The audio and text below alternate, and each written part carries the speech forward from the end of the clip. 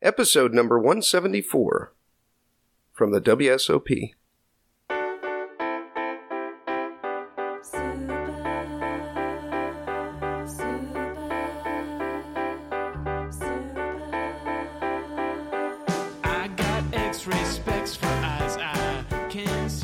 Welcome to the Heads Up Poker Podcast. This is Steve Barton, and thank you for tuning in. I've got a little extra episode for you here. I want to throw out maybe 2 a week, or maybe more, maybe less while I'm out here in the WSOP. It may not necessarily come out every Monday, but, there'll probably be a couple extra episodes here in the next couple of weeks. And this was one of them. I guess just wanted to get my thoughts down. Little update on 6-4 Spades. Thank you guys for all the retweets, all the Facebook shares, all that stuff. The owner called me. Everything's all good. You guys can withdraw, and you can get your money delivered to your house in the form of a cashier's check or a money order. So, problem solved. This episode I recorded 2 days ago, and we're throwing it up now. So, without further ado, enjoy.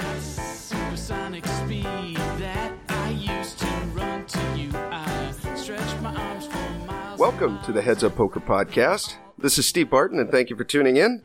I'm coming to you from my brother's spare bedroom in Las Vegas, Nevada. I've played 4 tournaments so far. Today is Wednesday the 13th. Thought I would throw out a little episode for you guys to kind of catch up on stuff for the most exciting time in the year. It's not Christmas. It's during the WSOP. I was playing the first one I played was at the Golden Nugget, and it was I think a 250 buy-in. And I came back from my first break, and so, a guy stopped me and asked me as I was running back to my table. He said, "Are you Steve Barton?" And I said, kind of confused, "Yeah." And he's all, "I heard you talking at the other table, and then I realized I know that voice. I listen to him every time I'm in the car driving." I'm like, "Oh, that's awesome, Craig." So, thank you for recognizing, and that was kind of that was a neat moment for me. I was just a little thrown off because I was just coming back from the bathroom, and I was looking up at the tournament clock, and it had 34 seconds and counting down before I had to be in my seat, and I just didn't expect that at all. So I'm glad you liked the show, and thanks for listening, man. I had an interesting thing happen to me. I ended up begging that first tournament, the one at Golden Nugget, and the next day I had a family barbecue at 6 o'clock at my brother's house. And so I couldn't go and play one of the 12 or 14-hour tournaments like I normally do, so I went and bought into a little turbo. It was a $120 buy-in, and I got second in the thing, and I can't remember what casino it was at. It might have been it wasn't South Point. Whatever, it's not important. Anyhow, in these low buy-in tournaments, it was pretty impressive to me about the level of fun players that you're actually playing against. Here's one example. I tweeted about this. Some of you may have seen it. Player A versus Player B. Player A bets. Player A bets, and Player B raises enough to put Player A all in. Player A shoves all in for less, and then Player B folds. Dealer pushes the pot to Player A, and no one at the table batted an eye. So basically what happened was one guy raised, the flop came out, one guy bet, the other guy raised enough to put the other guy all in, so he shoves his chips in, and then the other guy just tosses in his cards with 2 cards to come. So what happened here was everyone wasn't able to read the stack size. Because he had a whole bunch of black 100 chips piled up in the back, it looked like a big stack, but it was actually only about 10 or 11 big blinds, when the original raiser, or when the re-raiser had about 30. So that's some of the level that you could be playing at when you're playing these little turbo events. It was that was fun. I ended up getting second in that one. I went heads up with a lady. I had played with her. We started with 33 people, and we're down to heads up. And I'd been playing with her at the table when we first started, then it broke, and then at the final table. And she was probably about 70 years old. She actually had 2 glasses on instead of wearing bifocals. She said she got vertigo, so she couldn't do bifocals. So she had like big glasses on for seeing the flop, and then she had little tiny reading glasses on in front of those to read her cards. So she'd been playing very tight the whole time. I never saw her raise or anything when she didn't have it. And all of a sudden we get down to heads up. And it took me about 7 or 8 minutes, at least 10 hands, to realize that she was raising every single button. And she'd completely changed her game. This lady was actually pretty good at playing heads up. But visually looking at a 70-year-old grandma wearing 2 glasses, it doesn't compute with what you're seeing, So it took me a while to realize that. Finally, I snapped out of it out of 7 or 8 minutes, realized she was raising every button, then I started re-raising her. We played for about 45 minutes, and she only limped 3 buttons. She never open folded the button. So she was really, really good. I finally got it in with her, and I got an ace-9 versus ace-5. She had me covered. And 5 hit, and then that was GG. But yeah, it was a fun little match. Got a few $100 from it, and I think I got 700 something minus the buy-in, maybe six and change. But yeah, so that was fun. Then I played another tournament, bageled that one, and then last night was pretty awesome. About noon, I played a tournament at the Wynn, $400 buy-in, 333 people. We played for 12 hours. The top 35 cashed, and I got all the way down to 10th. I just bubbled the final table.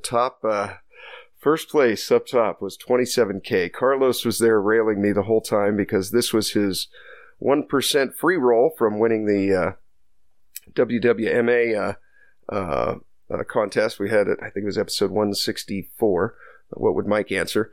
And so Carlos got $22 out of this one because I scored for about $2,200. So far the trip has been a lot of fun. It's been profitable. I'm taking a day off today. I thought I'd shoot out a little podcast. Then I got to go out and run some errands, and I'll probably meet up with a poker player or two for a beer or dinner. After I got knocked out of the tournament, it was interesting because I was playing with a couple of guys. They were from the Middle East. They're from, pardon me, guys, if I butcher your names. I believe it's Eli and Raj. And they're from Lebanon, but they live out of Dubai. They're in IT, but they really like poker. And they're both very, very good amateurs. And one of them, initially, I wasn't sure if he was a pro or not. But yeah, they played very, very well. And it was interesting because after the tournament, they sat down and we talked about it. And they were asking me if I spotted any tells on them or what I could, what I saw that they could do to improve. So Eli, I told him first and foremost about the push-fold chart. You guys know that one, the Jennifer push-fold chart. If you want it or you haven't heard me talk about it before, then shoot me an email, headsuppoker.poker, and headsuppokerpodcast@gmail.com, and I'll shoot you a link or hit me up on Twitter. But I did spot a tell on one of them, and this is something that I learned from Zach Elwood and his videos, and it was very good that I spotted it because I might have gone bust. I at least would have lost a significant amount of chips. He opened from the cutoff, Raj did. And when he looked at his cards, and this is important to not look at your hand until until it's your turn to act. Look at the players ahead of you and watch what they look like when they look at their cards. 95% of the time, you're going to pick up nothing, but 5% of the time, you'll get some sort of semblance of strong or weak or marginal. And this time, he did something that I've seen before. And the corners of his mouth just went down just a little bit. So he was in the cutoff. He looks at his cards. He raised the same amount that he did every other time, but it was kind of, if you can picture someone acting disappointed when they're really not. Okay, why would you act disappointed and then raise your cards, right? Why would you do that? So Folds to me. I'm in the button folds. I'm in the small blind, and I look down at ace 10 offsuit. And normally this is just a fist pump 3-bet. I mean, especially against him, an active opener. But something just didn't feel right. Why would he look at his cards, act disappointed, and then raise? Right? So I take a minute, but I know the move is folding. I fold, and the big blind folds, and then Raj shows ace-ace. So keep that in mind. If you guys want to see examples of this, you can go to headsuppoker.poker. Zach Elwood's products are all there. It'll take you straight to his Amazon link to buy his books. Or you can get his video series. I highly, highly recommend it. I've watched the video series twice. I also want to give a shout out and a thank you to you guys that are using the Amazon link. Those you can go to headsuppoker.poker and you click on the Support Us tab and just bookmark us for Amazon. And anything you purchase on Amazon, it won't cost you any extra, but a few percent will get kicked back towards the podcast, and we keep this train running. So thank you guys for doing that. I'm going to be playing the 1K double stack. I'm either going to play Saturday or Sunday. I think I'm going to play Saturday the 16th because it's, I think, a 4 or 5 day event. And if I play Sunday and make day 2, then I'll never get a break. But if I play Saturday and make day 2, then I'll have Sunday off to, chill. And then I start the grind day 2, 3, and 4. So I think I'll play Saturday. Thank you again to Mike. He bought 15%. Alex got 10%. And right after that episode aired, Terry and Kevin both bought up 10%. So thank you guys. That's 45% sold. And I'm going to just call that good. I said 50%. But what I'm going to do with that extra 5% is, you guys know all the proceeds from this show go to the scholarship at the end of the year. So I'll throw that extra 5% if we cash towards the bankroll of the scholarship for next year. So that'll go to that. If I do, I feel like I should say, if I do hit over a 5K score, we got to report it as income. I know how to play the tax game, although I haven't played it with the poker aspect of it, but I've talked to my CPA about this, and I'm confident we can get us a very good tax deal should we cash big. I had an interesting hand come up at, let's see, it was the 400 at the Aria. I bubbled that. The top 15 paid, I guess it wasn't quite a bubble. I think I got 24th, something like that. I had 19 big blinds. There was a lady, and I was in the big blind. There was a lady, she was a bigger lady. She was in a black dress, and they weren't like high heels, but they were not like comfortable shoes. They were up a little bit. She said that she was partying the night before. She was a white lady, blonde hair, probably 40 to 45 years old. And just to me seemed like a real amateur. And the one thing that set that off was when she was on the button a couple rotations before. The dealer was getting ready to deal out the cards, and then she stood up, and I assumed she was going to the bathroom, but she basically stood up when it was her button, and then walked about 15 or 20 feet away from the table, and then waited for her cards to be folded, and then walked back. And I was like, okay, I can't ever imagine a scenario where someone would want to do that. I don't understand why she would just let her button fold like that, especially when she had no reason to. She must have had some reason, but I don't know what it was. So anyways, that was this lady. She seemed fairly, she would kind of limp anytime someone would raise. After that, she'd usually fold, just kind of weak passive. I'd seen her raise a couple of times, and then she folded to either a donk lead or she check folded after that. So that's the history we have on her. We have 19 big blinds. She raises the button. I look down at ace-5 offsuit, which has great blocker value. From what we know of this lady, she's when she's raised before, then she's been passive in folding. So we rip it. And when she doesn't snap me off, that's good.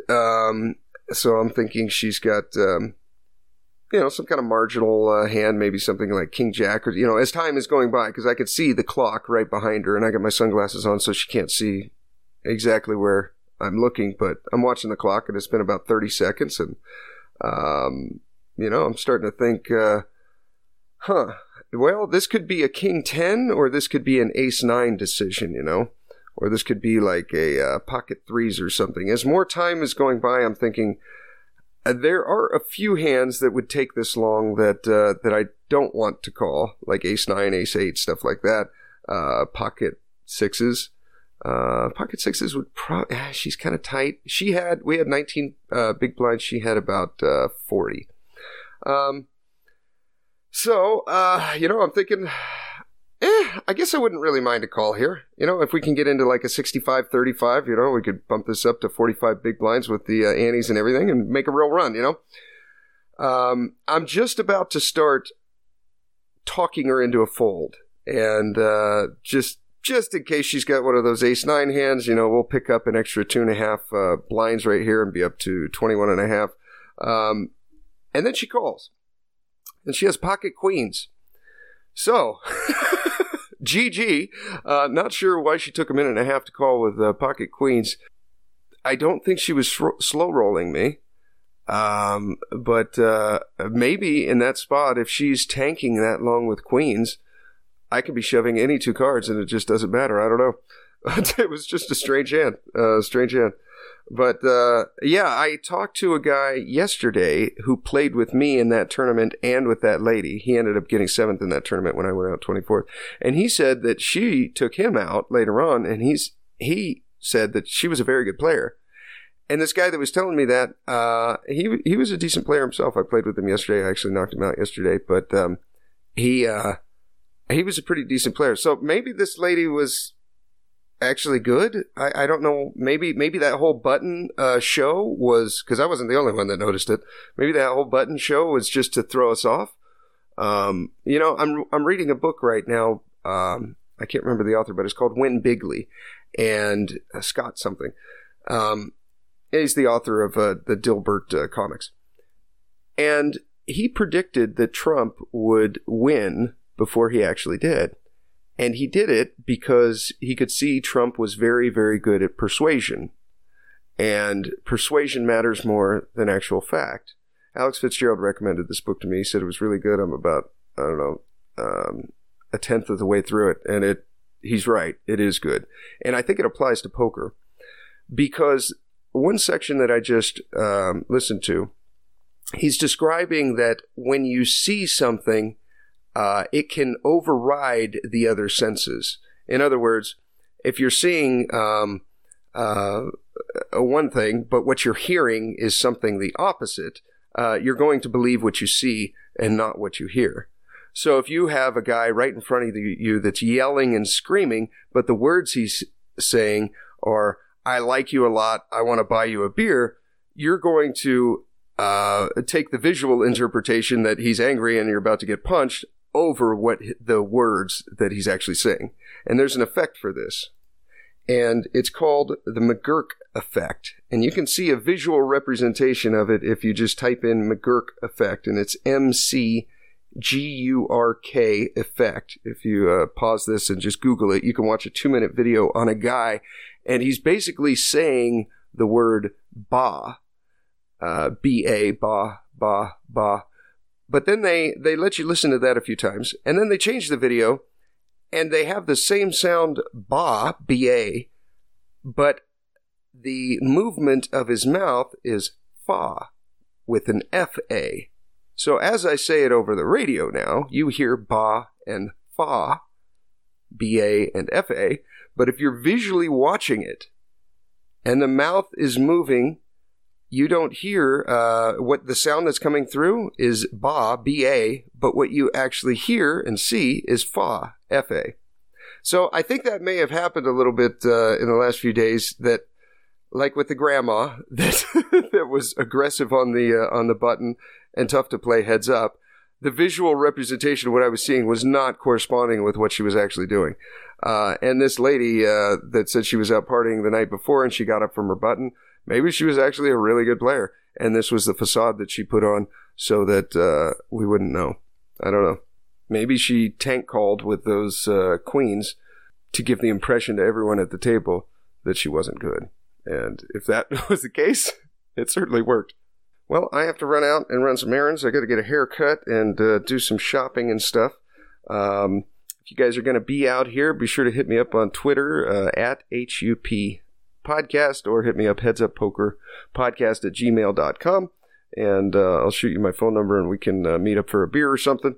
And yeah, thank you guys for being here each and every week. I wanted to throw out an extra little episode because I'm not sure what's going to be going on with if I run deep in the double stack, then I may not have time to record a podcast, but I'm hoping to get together.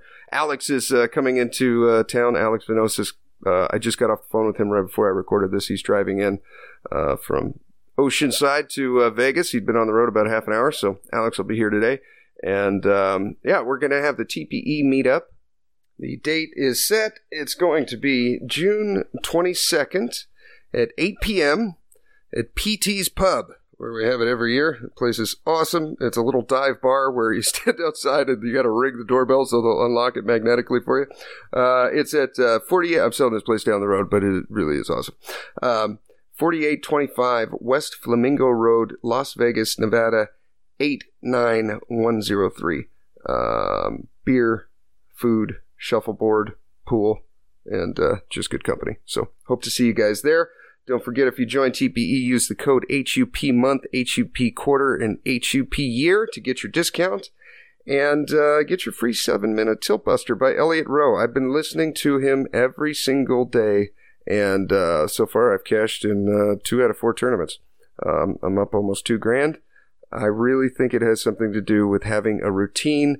He may not be the only reason I'm winning. It's probably because I've been studying this game for a decade. I get coaching. I coach other players. I do the podcast.